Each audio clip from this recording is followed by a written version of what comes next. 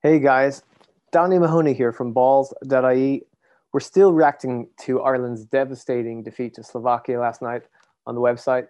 On top of the podcast that we recorded last night, reacting to the match immediately after the penalty shootout, we're also fortunate to have some exclusive content with the esteemed football writer Jonathan Wilson. Wilson penned a brilliant column, giving his thoughts on Stephen Kenny's performance so far as Ireland manager. If you're looking for some bonus Wilson content, we're going to upload a quick interview that I did with Jonathan this morning, just getting his thoughts on the game. A bit more Wilson for you if you're up for it. It's a quick, short interview, but I thought you might like it. I started by asking Jonathan for his immediate overall takes on the game. I'd be quietly encouraged. Obviously, when the Euros come around, if they do come around, if they do happen, especially if they do actually end up taking place in Dublin, which my suspicion is that if it happens, it'll be in one venue where there happens to be a low COVID rate at the time.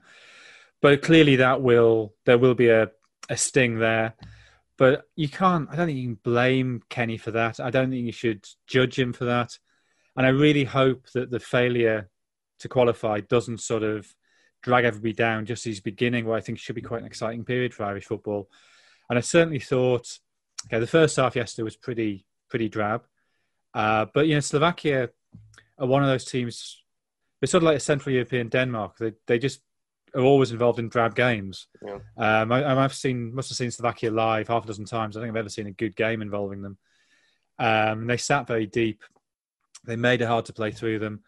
But the second half, when Slovakia began to come out a bit, and I know that the last minute of the first half and the first 10, 15 minutes of the second half, Slovakia were probably the better side. But as soon as that happened, spaces began to open up, and you began to see how Ireland could cut through them. And especially when the first three subs came on, when Brady and O'Dowda and who was the other one? The other sub who came on, Brown came on. I thought Ireland looked much the better side that last sort of 20 minutes of a 90 minutes and then through extra time. And on another day, they'd have won it 1-0, 2-0. And we've been hailing the start of a brave new era. So I think there are signs there, but equally, you got to expect it to take time. You met Kenny in 2019, you were saying, and he struck you as a sort of a thoughtful and interesting kind of guy. Yeah, doing an event in Dublin, and he was on. He's my warm-up act, if you like. He was on before me, so I watched him on stage, and he was very impressive. He has a clear vision of what he wants to do, and I thought he was very good at conveying that. But then I also met him in the dressing room, and just chatting to him, he was somebody who, in as much as you can tell in a 10-minute conversation, he impressed me, and having seen us on the 21s, I think there's a lot. It's a very different vision to mix, put it that way, and that can only be a good thing, right? Could you talk a little bit more about that, especially as a Sunderland fan who's probably experienced this? Well, look, I like Mick McCarthy. I don't particularly criticise him or blame him for what happened at Sunderland. I think he was dealt a pretty rough hand, and he did pretty much as well as he could have done in the circumstances. But that was 16 years ago, and I think football has moved on. And I think when you look at that generation of under 21 players, who are starting to come through now, do you really want Mick McCarthy managing them? And I think probably you should be aiming at something a little bit better than that. And I think you end up you got to ask yourself some quite fundamental questions of what do you want out of football, and is it better to scrap your way through with 1-0s and 1-1s, playing really basic functional football, and maybe get to a quarter-final of the Euros, say, and then lose to the first really good side you play? Is that the dream? Or do you want to gamble everything with a better generation of players? And obviously, you have to have the players to do it, but I think you look at these under-21s and there's certainly signs that they can do it, and think, we could actually change the culture of how we play football. We could make our football easier to watch, more aesthetically pleasing. And even if we go out in the group stage, is that preferable if we've got some great memories of some great goals, some great performances?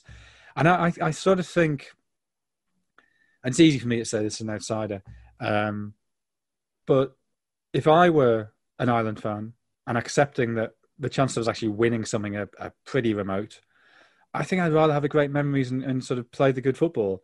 Now, obviously, that's no good if you're not qualifying for tournaments. I understand you want to be in tournaments.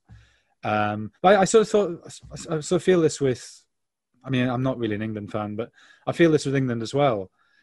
There's this sort of obsession with, you know, what's the target for England going into the Euros? Oh, we've got to get to the semi-final.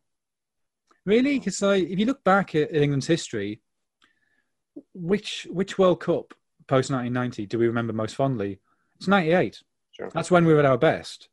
Okay, 2018, but between the two, yeah, in 98 we went out in the last 16, but we had the great game against Argentina, and so it's that, having that great performance. People remember 98 way more fondly than, say, 2006 when England were horrendous and got to the quarterfinal and lost on penalties to Portugal. So I think it's too easy to get caught up in results and how far you get in tournaments while accepting getting to a tournament as a sort of base level. I think the way you do it is way more important if you're not one of those top sort of half dozen teams in the world. Yeah, that's true. And for 20 years, Ireland have only had, well, maybe even longer, just this kind of, this obsession with results and just getting by with the skin of our teeth. And yeah, but I mean, I also understand that the success that Ireland had under Jack Charlton,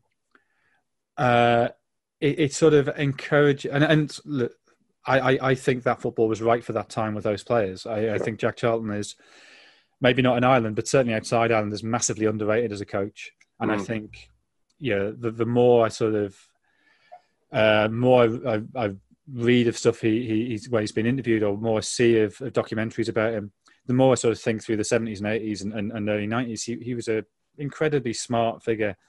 But that was 30 years ago. You can't, and I understand why that's sort of a safety blanket of let's do the thing that worked for us then.